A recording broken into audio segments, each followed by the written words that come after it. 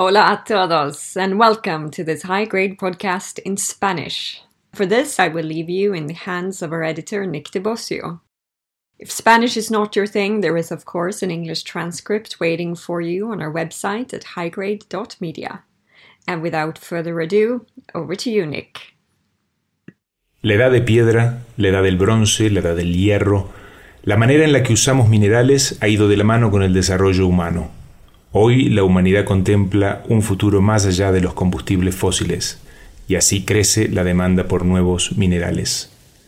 El litio aparece como un posible ganador, con oportunidades y desafíos para países que lo producen. Soy Nick de Bosio y esto es High Grade. This is High Grade.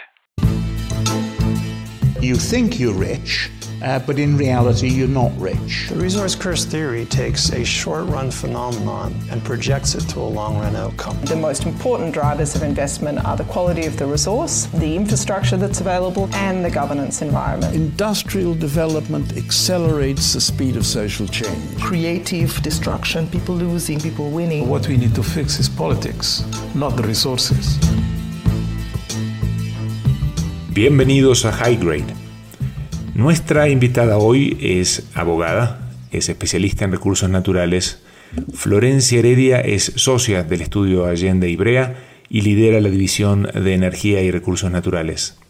Si no la conocen, es uno de esos personajes infaltables en seminarios o conferencias y uno de esos referentes obligados en minería en América Latina. Florencia, es un placer tenerte con nosotros. Muchas gracias, Nicolás. Abogada de profesión, ¿cómo es que terminaste especializándote en recursos naturales? Bueno, la verdad como pasan muchas cosas en la vida, ¿no? Bastante por casualidad, esa es la verdad. Yo era una muy joven abogada en el estudio Becar Varela, el estudio donde me inicié como abogada, y de repente un día le llegó al socio con el que yo trabajaba un tema minero, eran los 90, o sea, año 92, y ahí empezó todo, o sea, simplemente una combinación de estar en el lugar justo, en el momento justo y con el tema justo. Y a partir de ahí empecé un tema tras de otro. En aquel momento era la licitación para el proyecto Bajo de la Lumbrera, que hoy es un proyecto de cobre que está, iniciando su cierre en Argentina, o sea que estamos hablando de hace 28 años más o menos, ¿no? 92, sí. Y ahora que lo mencionas, tú creciste en Argentina, típicamente más conocida por la agricultura que por la minería. ¿Qué potencial real dirías que tiene el país en las extractivas? Bueno, yo creo que Argentina tiene un potencial muy interesante, pero sin duda es un potencial geológico a desarrollar que va de la mano o está también unido a otros recursos que el país tiene. Y como bien decís, Argentina es un país típicamente agrícola-ganadero, pero sin perjuicio de eso, creo que tenemos un potencial geológico muy interesante, como se ha demostrado en los últimos 25 años con el desarrollo de proyectos, pero que compite con otras áreas productivas del país también. Pensemos en volúmenes de producción en países como Brasil, Chile o Perú, por ejemplo. ¿Por qué dirías que Argentina corre detrás de varios de sus vecinos? Bueno, yo creo que un poco porque tenemos muchas cosas, o sea, la riqueza mineral no es lo único que Argentina tiene, pero además porque nuestros países vecinos, especialmente Chile y Perú, que han consolidado claramente, ni que hablar de Chile, que es un productor, número 1 de cobre en el mundo, pero un país con una trayectoria minera de varias décadas, y Perú también se ha ido consolidando en estos últimos tiempos. O sea, los dos países han mantenido una sólida, constante y diría que férrea política minera. Argentina todavía tiene un poco por hacer en ese sentido, ¿no? O sea, se trata de políticas que hay que mantener en el largo plazo. Quien no conoce América Latina podría quizá imaginarse un continente relativamente homogéneo. Obviamente la historia y la geografía tienen mucho peso, pero en verdad las diferencias, creo yo, son tan grandes como las similitudes. Si uno piensa, por ejemplo, en extremos marcados como los casos de Chile y Venezuela en gobernanza. Me gustaría preguntar desde el punto de vista del marco legal, ¿cómo ves las distintas realidades en el continente hoy en día? En el derecho minero yo diría que Latinoamérica tiene bastante homogeneidad en sus marcos legales, porque, a ver, en lo que es el núcleo del régimen minero, o sea, todos nuestros países tienen una tradición española y de derecho colonial en cuanto al régimen minero en sí mismo, por supuesto, y códigos que digamos, tienen muy larga data, pero por supuesto que todo esto se ha ido ayornando con los tiempos y con la dinámica de la industria. Hay una base común, pero creo que lo que distingue los marcos legales ha sido un poco la complementación de estas políticas de Estado en cada país que han ido complementando la regulación con herramientas de promoción para desarrollar el sector. En eso sí hay algunas diferencias que por ahí tienen un poco más que ver con cuestiones políticas y económicas de cada país.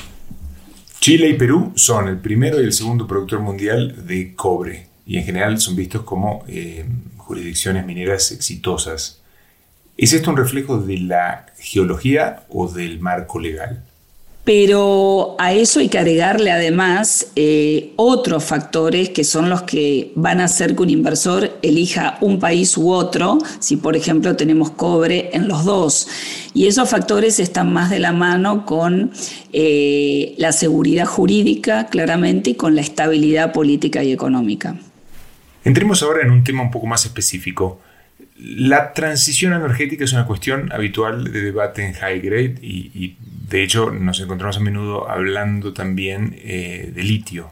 Entonces, antes de ir más lejos, ¿podrías explicarle a los oyentes el vínculo entre transición energética y litio?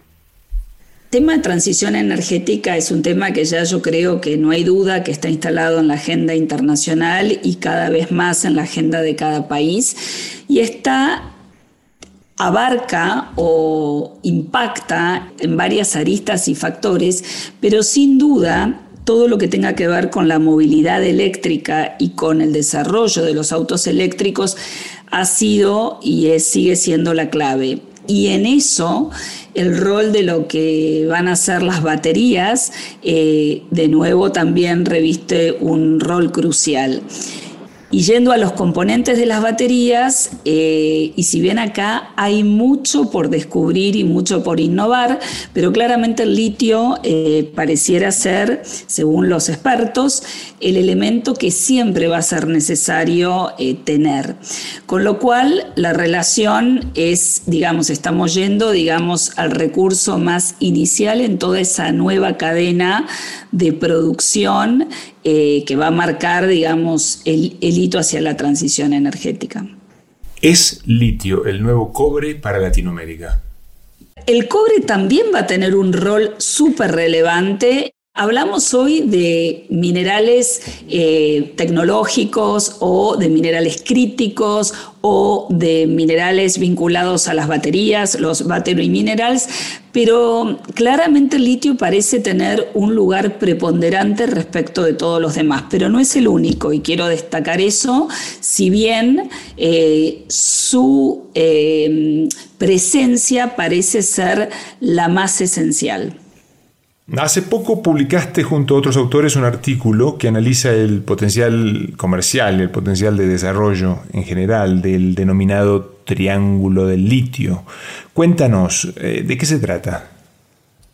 Bueno, lo que intentamos hacer en ese artículo fue dar un pantallazo muy general sobre el sector de los battery minerals y en particular los países en la América Latina llamados el Triángulo del Litio, o sea, integrados por Chile, Argentina y Bolivia. De una manera muy general, este es un artículo que inicia una serie de artículos, apunta a dar, como digo, este pantallazo inicial y general general desde una perspectiva internacional, pero digamos, notando los elementos o desafíos que en realidad para los tres países va a representar, y ya representa, Chile tiene una larga trayectoria en esto, la extracción de litio. Esto se va a continuar con luego un foco más particular en Argentina, en Chile y en Bolivia, con autores de Bolivia y de Chile, y luego también con la experiencia, por ejemplo, en Estados Unidos, el estado de Nevada también tiene litio en la composición bastante parecida a la del Triángulo del Litio. Entonces es muy interesante la comparativa y ver un poco el desarrollo en estas distintas jurisdicciones. Y hablas de litio y hablas de países como Argentina, Bolivia, Chile. Para quien no lo conoce, ¿qué es el Triángulo del Litio? Bueno, o sea, hay en estos tres países y en, digamos, la conjunción de las fronteras de estos tres países, luego extendidas, pero en el caso de Argentina, básicamente en las provincias de Salta, Jujuy y Catamarca. En Chile estamos hablando más que nada del desierto de Atacama, en Bolivia el famoso salar de Uyuni, o sea, concentraciones de litio en salares, en lo que se llama, digamos, no el litio en roca, sino en salares. Y estas reservas, digamos, tienen una manera de ser explotadas y de extracción distinta a lo que es en la roca o en la pegmatita. Los tres países tienen estos yacimientos de esta manera y por ende, de alguna manera, hay por supuesto una interconexión hidrogeológica y geológica en la formación de estos salares. Esto es High Grade. Hoy estamos conversando con Florencia Heredia, especialista en Derecho Minero en América Latina, específicamente sobre la creciente demanda del litio y el desarrollo del denominado Triángulo del Litio en Argentina, Bolivia y Chile. En ese triángulo se posicionan estos tres países como productores muy interesantes, con el desarrollo cada vez más creciente en la demanda de este mineral, justamente en miras a la transición energética, el desarrollo de los autos eléctricos. Chile es un país que viene explotando este recurso desde hace ya bastantes años y las reservas de Bolivia y de Argentina parecen sumamente atractivas para completar o complementar esa demanda que se va a ir incrementando. Esta es la idea, con lo cual es, digamos, poder ser bendecidos con un recurso que en los próximos años va a ser cada vez más requerido. ¿Cómo hacemos de este nuevo recurso geológico un hecho, una realidad? Bueno, Argentina en realidad tiene dos proyectos en marcha con producción, más allá de muchos otros que están en etapa de exploración avanzada, que claramente van a continuar. Yo creo que lo que falta más que nada es desarrollo técnico, o sea, la extracción de este mineral no es tan sencilla, hay que, digamos, de alguna manera, y para decirlo burdamente, recordemos que soy abogada, limpiar las impurezas en la extracción y bueno, para eso las distintas compañías tienen distintas tecnologías y todo esto ha tenido un desarrollo y una dinámica muy interesante en los últimos años y hay cada vez procesos más eficientes para lograr esta extracción de manera más rápida y económica. ¿Es esto de alguna manera una competencia entre países para ver quién llega primero o se trata de colaboración entre distintas jurisdicciones? Bueno, en realidad los salares, digamos, están bastante identificados y individualizados dentro de cada país. Puede haber alguna formación que quizás trascienda un poco alguna frontera, pero en líneas generales no. Y diría que un poco los países compiten por los recursos en el sentido de cómo captan mejor inversión para un desarrollo más rápido. La verdad que en la comparativa de los tres países, Chile nos lleva mucha ventaja porque La compañía, por ejemplo, SQM, hace muchos años que explota y desarrolla estos recursos. O sea, Chile tiene un potencial que viene desarrollando hace mucho tiempo. En el caso de Bolivia, creo que el Salar de Uyuni puede ser también una gran sorpresa para el futuro, pero también en función de un poco de la historia y acontecimientos políticos en Bolivia, no se ha desarrollado hasta ahora, pero puede cambiar brevemente. Y Argentina tiene recursos en varias provincias que vienen, como digo, hay proyectos en exploración más avanzada, menos, y 2 que están en marcha. Pero diría que es más una competencia de los países. ¿Y cuál creerías que debería ser el rol del Estado en el desarrollo de este recurso, en el desarrollo del litio? Bueno, yo creo que el rol del Estado siempre tiene que ser el de controlar claramente. El Estado emite la regulación y debe ser la verdadera autoridad de contralor para tranquilidad de todos, de las empresas y de las comunidades. Por supuesto, el Estado también tiene que estar muy atento a la dinámica internacional, porque quien representa al país frente a la evolución internacional es el Estado, y en eso creo que tiene que haber un rol de mayor capacitación y formación para poder controlar mejor. Pero claramente tiene que ser el rol de acompañar, de formular políticas, de implementarlas y de controlar la ejecución adecuada del régimen legal. Esto es muy dinámico, hay estados que tienen una visión más intervencionista, otros que no. También hay mucha discusión sobre lo estratégico, ¿no?, de estos recursos. Y bueno, creo que eso amerita un debate también con la sociedad civil.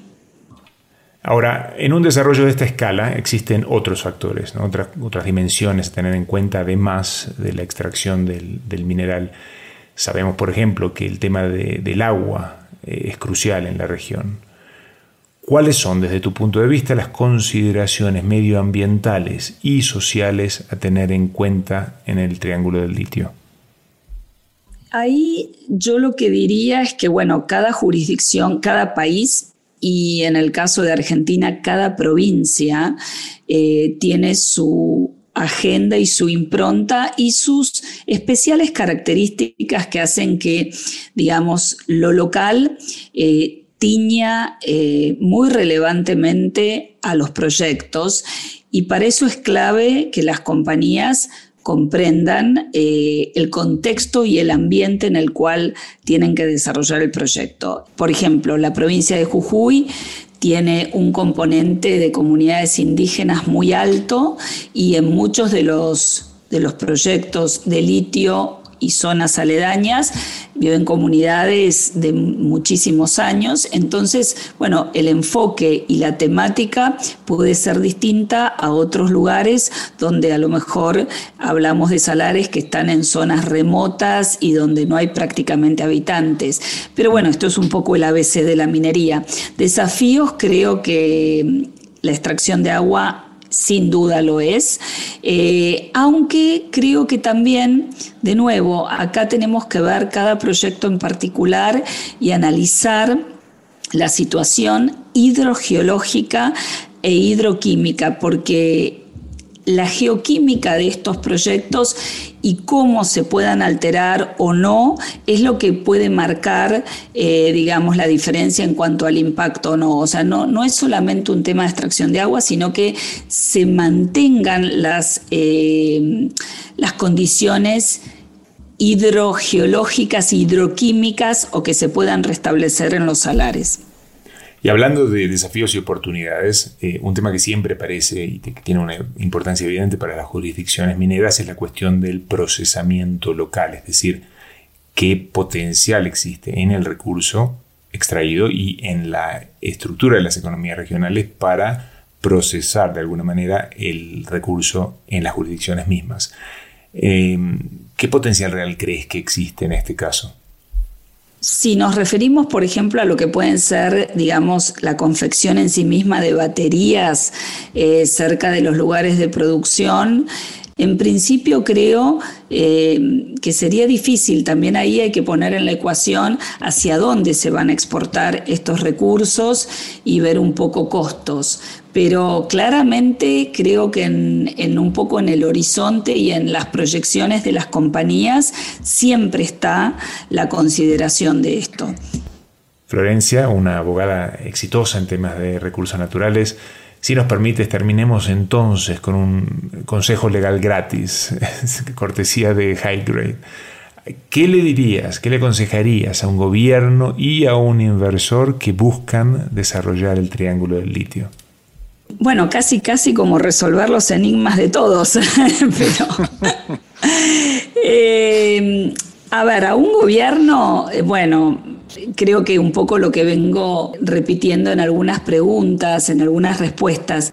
Claramente el mantener las políticas a largo plazo. Yo creo que establecer un marco adecuado, que creo que Argentina lo tiene, por supuesto perfectible y por supuesto que se tiene que ir ayornando con la dinámica de la industria. Y acá hay algo muy importante a destacar. En este sector más que nunca, la innovación y la tecnología juegan un rol, pero súper relevante, que es cada vez más rápido. Todo se acelera de una manera muy impresionante en el mundo. Y ahí creo que los reguladores tienen que tener la suficiente flexibilidad como para que los marcos legales sean adaptables o que se permite una cierta flexibilidad con el cambio de los tiempos, pero a la vez mantener la política de promoción y de fortalecimiento del sector durante varios años, no importa el signo del gobierno que cambie, sino esto debiera ser una política de Estado. Eso para los gobiernos creo que es clave. Y para los inversores, los inversores miran mucho esto, pero diría que además de la consideración general de los elementos en el país que hacen a la seguridad jurídica, la estabilidad, el recurso, los temas también, digamos, de corte social, ambiental, que hoy son clave en la decisión de cualquier inversor, es también lo local. O sea, no pensar los proyectos desde la visión australiana, canadiense, americana o inglesa. Por supuesto que sí, desde las casas matrices, pero con un involucramiento muy en lo local, en la comunidad que van a impactar, pero además en el ambiente local y en el management local con el que van a tener que contar, que es clave para el desarrollo de cualquier proyecto. Y más hoy en día en estos proyectos donde se ensamblan tantas cuestiones de innovación, tecnología y que hacen al futuro de nuestro mundo en conjunción con la transición energética. Florencia, quiero agradecerte nuevamente por estar con nosotros. Ha sido un gusto enorme conversar contigo. Igualmente, Nicolás, un placer para mí. La verdad que admiro mucho siempre las entrevistas que hacen, muy interesante para nuestro sector y ojalá haber poder contribuido con algo en esta parte vinculada al litio. Thank you, Florencia, for joining us. And thank you to Nick, High Grade's editor. What I'm taking with me from this conversation: the energy transition is redefining minerals demand, and lithium is emerging as a likely winner as a key input into battery production. The so-called lithium triangle, Argentina, Bolivia, and Chile, has the potential to lead the charge. There are reasons to be cautious, however. The legal framework in these jurisdictions can ultimately determine success or failure. This podcast was done with support from the German Federal Ministry for Economic Cooperation and Development through BGR and the Inter-American Development Bank. Make sure to subscribe to our channel on whichever podcast platform you are using. In our next podcast, early in the year, High Grade will explore the trends to keep an eye on in 2021. Until then, so long.